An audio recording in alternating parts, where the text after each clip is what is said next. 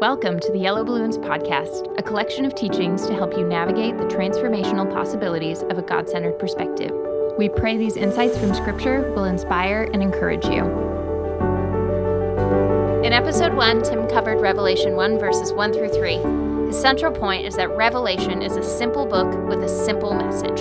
There's a clear and profound purpose written within the words of Revelation, a call to faithfulness. It's written to believers in the church to encourage and challenge them towards a life of faith. In this episode, Tim continues in verses 1 through 3. He begins with a look into the historical context of Rome.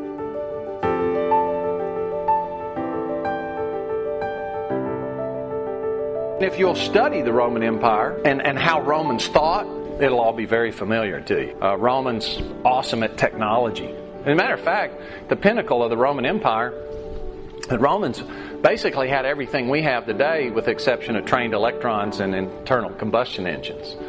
And there was a mill that they found that could mill flour for a town of 50,000 people. And if you go to places like Masada or some of these big works that they did, you'll realize they had cranes and machinery and phenomenal engineering. As a matter of fact, the roads of Europe today are largely built along the old Roman roads. In some cases, without much in the way of change. They would build aqueducts that would go for miles and miles and miles and just have barely any elevation change, but just the right amount to drain that water from long distances. The water system in Rome today still uses those ancient aqueducts that they built long ago. They were brilliant people that knew how to make life easy. You can go to Bet Shean in Israel, and it was a Roman city that was destroyed by earthquakes, so they couldn't rebuild it. They just left it, so it's pretty well intact. And you go along, and they've got sewers that go right down the center of the street under this capstone of the street, just like we would have. You can go into the Roman bath, and they got whirlpools. They just shoot the water in and at an angle, so at whirlpools. They got like tepidariums and what's the hot one? Caldariums. They've got this all sauna thing. Man, it's a really advanced city, advanced civilization. And the Romans, they like to go to football games, and they would all go to these big coliseums, have football games, and watch people smash into each other, and somebody dies. Oh, too bad. We'll just have somebody. Maybe next time he'll do better. They have trade, and it's entertainment. It's order. It's very familiar to us. We went to a Roman villa, and they had found some of the wall plaster where you could still see the color and the decoration of this villa. And I thought to myself, I kind of like that. I would be real comfortable in this Roman world in terms of how it's situated. Oh, it's because we're Roman in our mentality. We're still Rome. So on the one hand, I think that these churches do give in the Western world, in the Roman world, what the dominant characteristics in these ages are. On the other hand, there's a lot more to the world than just the Roman center. And you can just think about today. Today, the Western church is probably the Laodicean church. It's really rich. It's kind of got a lot going. It's willing to kind of not mess with the world too much, lest you have problems. But not in the Muslim world. The church there, you got kids standing for their faith and having their head chopped off. And not in China, where there's official persecution, and a lot of Acts chapter 1 or chapter 1 through 5 type stuff happened in our lifetime. So on the one hand, you can always find all these churches characteristics at any point in time. On the other hand, in the Roman world, you got this dominant thing. That's what I propose. Anybody got a different view? There is this thing that says if you read this wrong and teach it wrong, you have these plagues added to you. So I would appreciate the correction and instruction here. With just usually I'm a little bit forward with these things, but on this one, I'm just really appreciate your input. If I show up one week and I've got boils all over me, you'll know just to kind of erase everything. All right. So John to the 7 churches in Asia, and we're going to go through these churches. Now, who goes to a church? That's a trick question. Because in our world, we think of a church as a building, right? And it's something you go to. But the word church is the word ecclesia. Does anybody know the basic background of the word ecclesia? There was no such thing as a Christian church before church was founded, right? And this was a word that pre-existed the Christian church. You know what it meant before? Assembly. Gathering. In fact, the Brethren Church still uses the term gathering. They won't even use the word church. It was a gathering. So if you had a vote, like the Greek city-states would have votes where the population would come and gather for the vote, that was an ecclesia. Then to gather in the street and have a vote. Sorry? It's a caucus. That's right. It's a caucus. So the church in a town, that's why they say it's the church in the town. It was when the believers in the town gathered. That was the church. When 2 or 3 are gathered together, there I am. So if you gathered, then you're the church. So it's just the believers gathering. Now, they did have unbelievers that would sometimes come to the meetings, and you would see, like in 1 Corinthians 14, it says, when you gather, don't speak in tongues without an interpreter, because if somebody comes and you got all these different people, everybody's doing something different, they won't know what's going on.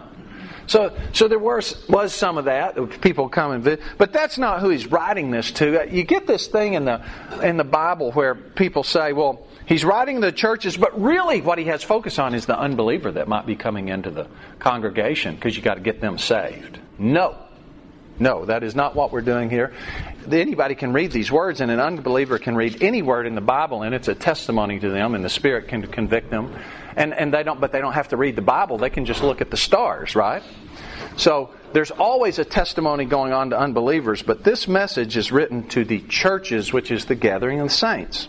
Verse 4, grace to you and peace from Him who is, and who was, and who is to come, and from the 7 spirits who are before His throne, and from Jesus Christ, the faithful witness, the firstborn from the dead, and the ruler over the kings of the earth. To Him who loved us and washed us from our sins in His own blood, and has made us kings and priests to His God and Father, to Him be glory and dominion forever and ever. Amen. Behold, He is coming with clouds. Every eye will see Him, even they who pierced Him. And all the tribes of the earth will mourn because of Him. Even so, Amen. I am the Alpha and the Omega, the beginning and the end, says the Lord, who is, and who was, and who is to come, the Almighty. So this is the opening of the letter. Now, I really can't do this, but it's still worth just the futile attempt. Just think about yourself as being a first century believer in one of these cities. And by the way, these were Greek colonies. All these cities were... Greece is a big pile of rocks. You can't really grow much there. And they burgeoned this empire-type civilization, and they started colonizing, and Turkey is a very fertile area. So the colony towns in Turkey actually became bigger than the towns in Greece. And then Rome came in and just basically expropriated all the things Greece had. So these are Greek colonies that became Roman cities, all of these things.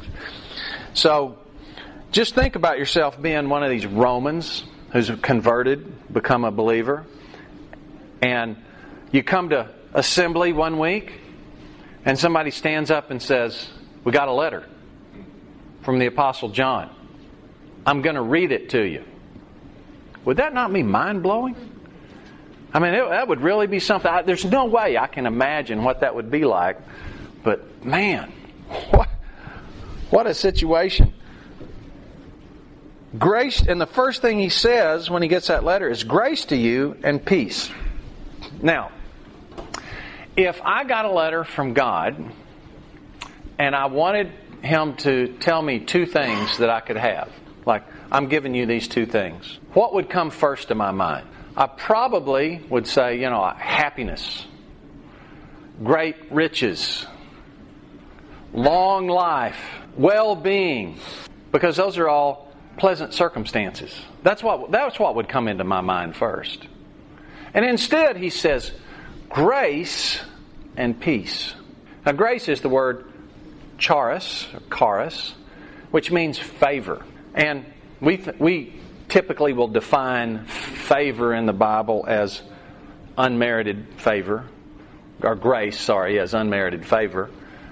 And when it comes from God, that's appropriate. It's not always used as coming from God. Like there's a verse that says, and Jesus grew in favor with God and man.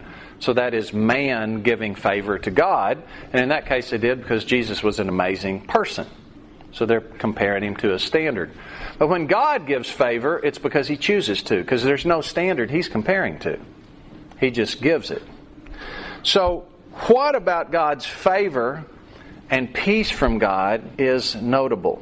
I think perhaps it is that those are two things that are completely disconnected with the circumstances of this life. Because the circumstances of this life have a lot of brutality to it. Your body decays a little every day once you become an adult. First, you can't play sports anymore. And then you can't run anymore. And then you have trouble walking. And then you get up and you have, it just kind of goes through this decay. And everything's like that. And then bad things happen. And, there's a lot of suffering. And as we're going to see in this book, what we have to look forward to is it gets worse.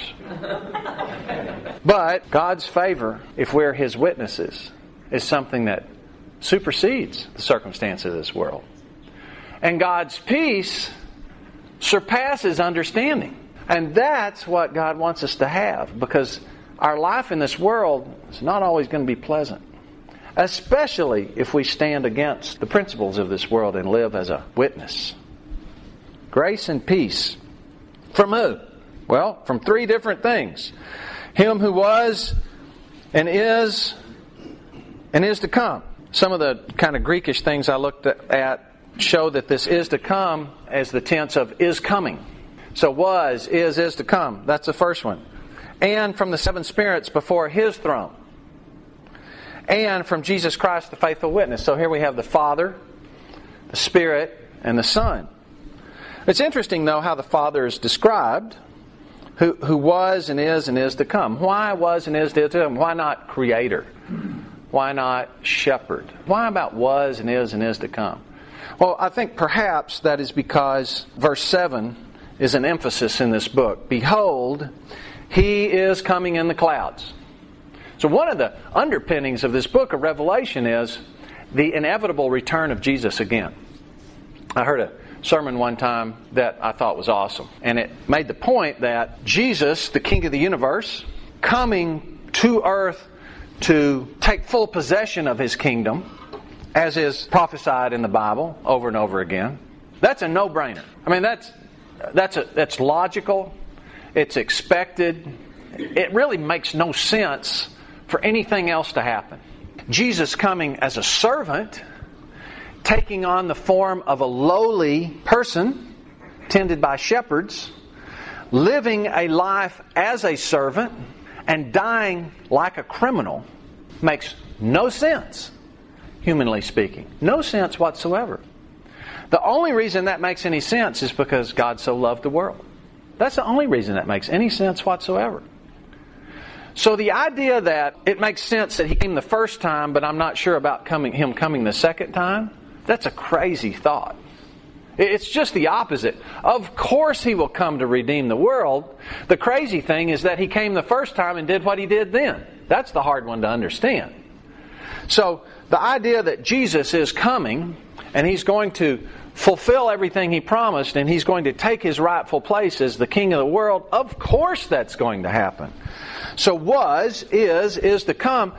This is a really important characteristic of God, is everything's already mapped out and it is going to happen.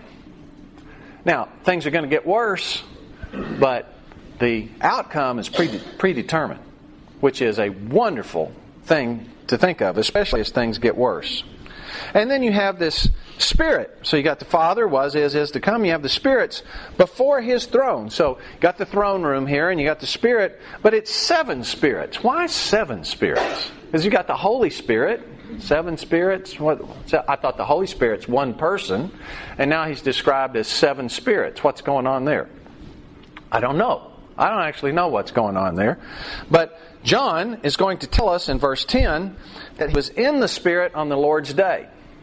And so there's this thing that happens in Revelation that we're going to see over and over again that's very fascinating. And I want you to be thinking about it, and maybe we can have some mutual combined insights about this, because it's very interesting. We're going to see that there are 7 churches on the peninsula of Turkey that are Roman cities with brick buildings and physical people with flesh and blood. And then there's 7 candlesticks that are in heaven that represent those churches. So you got 7 physical, tangible churches, 7 candlesticks, and Jesus is going to say, if you don't straighten up, I'm going to remove your candlestick. Like they're totally connected. And then we got 7 messengers, which my best guess is that's the person that's going to read these letters when it comes out. And then you have 7 stars that are in Jesus' hand. And somehow they're connected. They're connected, the two things. So there's this idea that there's some stuff going on in heaven, and then there's stuff going on earth, and it's connected. This is a little bit of a rabbit trail, but I think this is an important concept because we're going to see so much of this, so much connection between what's going on in heaven and what's going on earth. Let's go to Daniel chapter 10 for just a second. And this is a really fascinating episode that happens in the book of Daniel. Daniel saw this vision, and then he had been praying to understand what this vision is. If I remember right, he's been praying for 3 weeks. Verse 2, in those days I, Daniel, was mourning 3 full weeks. So he's fasting. He wants to understand this vision. And so in 10:10, suddenly a hand touched me, which made me tremble on my knees and on the palms of my hands. And he said to me, O Daniel, man greatly beloved, understand the words I speak to you and stand upright, for I have now been sent to you.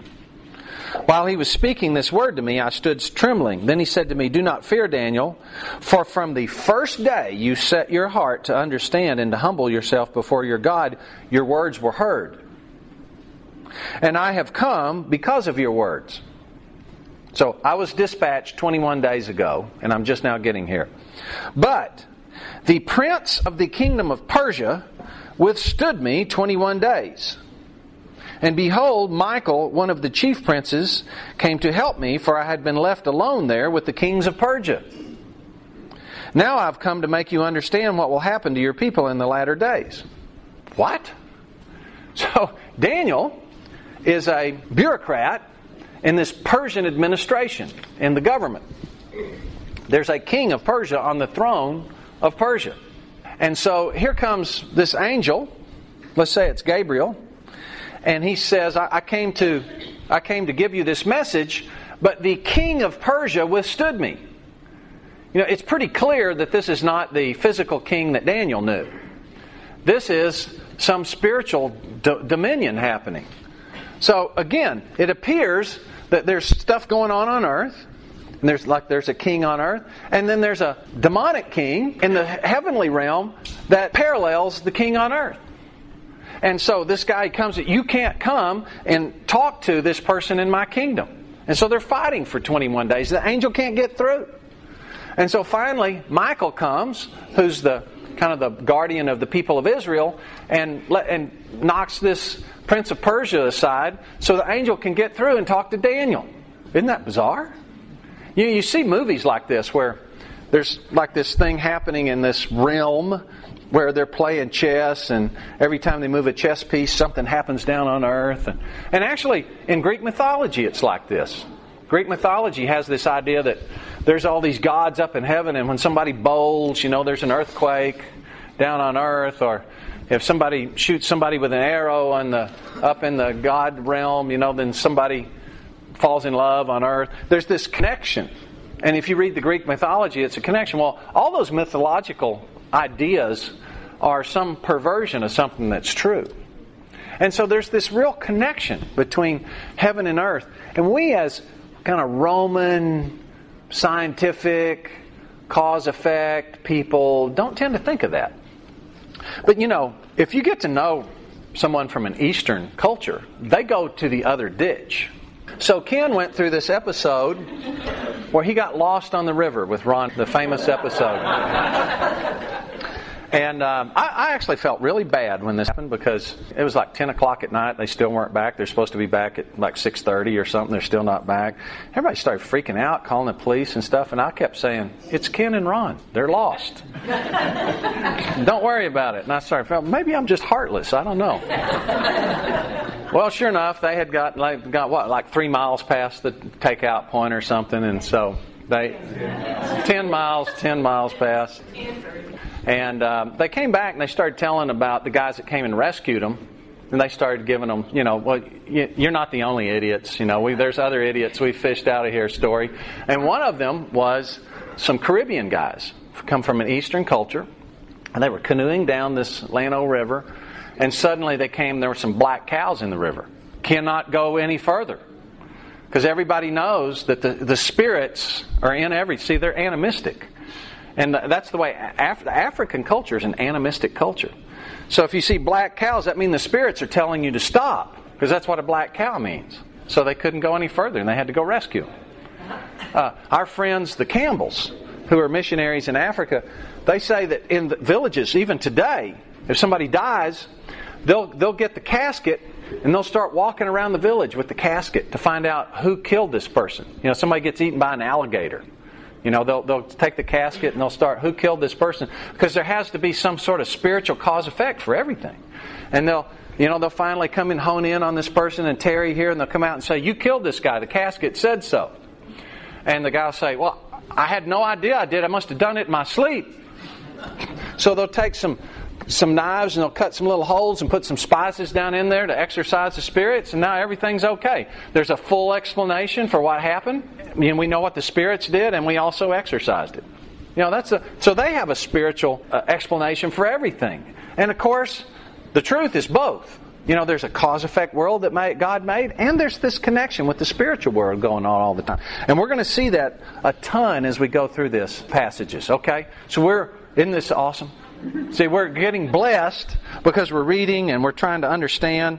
So we'll get to the do part. All as we go through here and we see the 7 churches and what he tells us to do, and every one of them is going to be applicable to us. But right now what we can do is just understand that, this world doesn't like the things of God. And when you come into conflict with them, you got a basic choice to make, and that is, am I going to be a witness or not? And what we're going to see in Revelation is, this has nothing to do whatsoever with whether we're a servant. It has to do with whether we're an awesome servant or an unfaithful servant. And the big point in this book is going to be how worth it is to bear the tribulation of fighting the world and standing for Christ, because it's so incredibly worth it. And this is being told to us by someone who has paid the price, and he's now on this deserted island and saying, boy, this is a great place to be. I'm just where I need to be. All right, so we'll keep going next time. Thank you. Thanks for listening to the Yellow Balloons podcast. If you want more information on adopting a God-centered perspective, visit our website at yellowballoons.net. And if you have any questions related to what you just heard, we would love to hear from you. Please email us at contact@yellowballoons.net. Thanks for listening.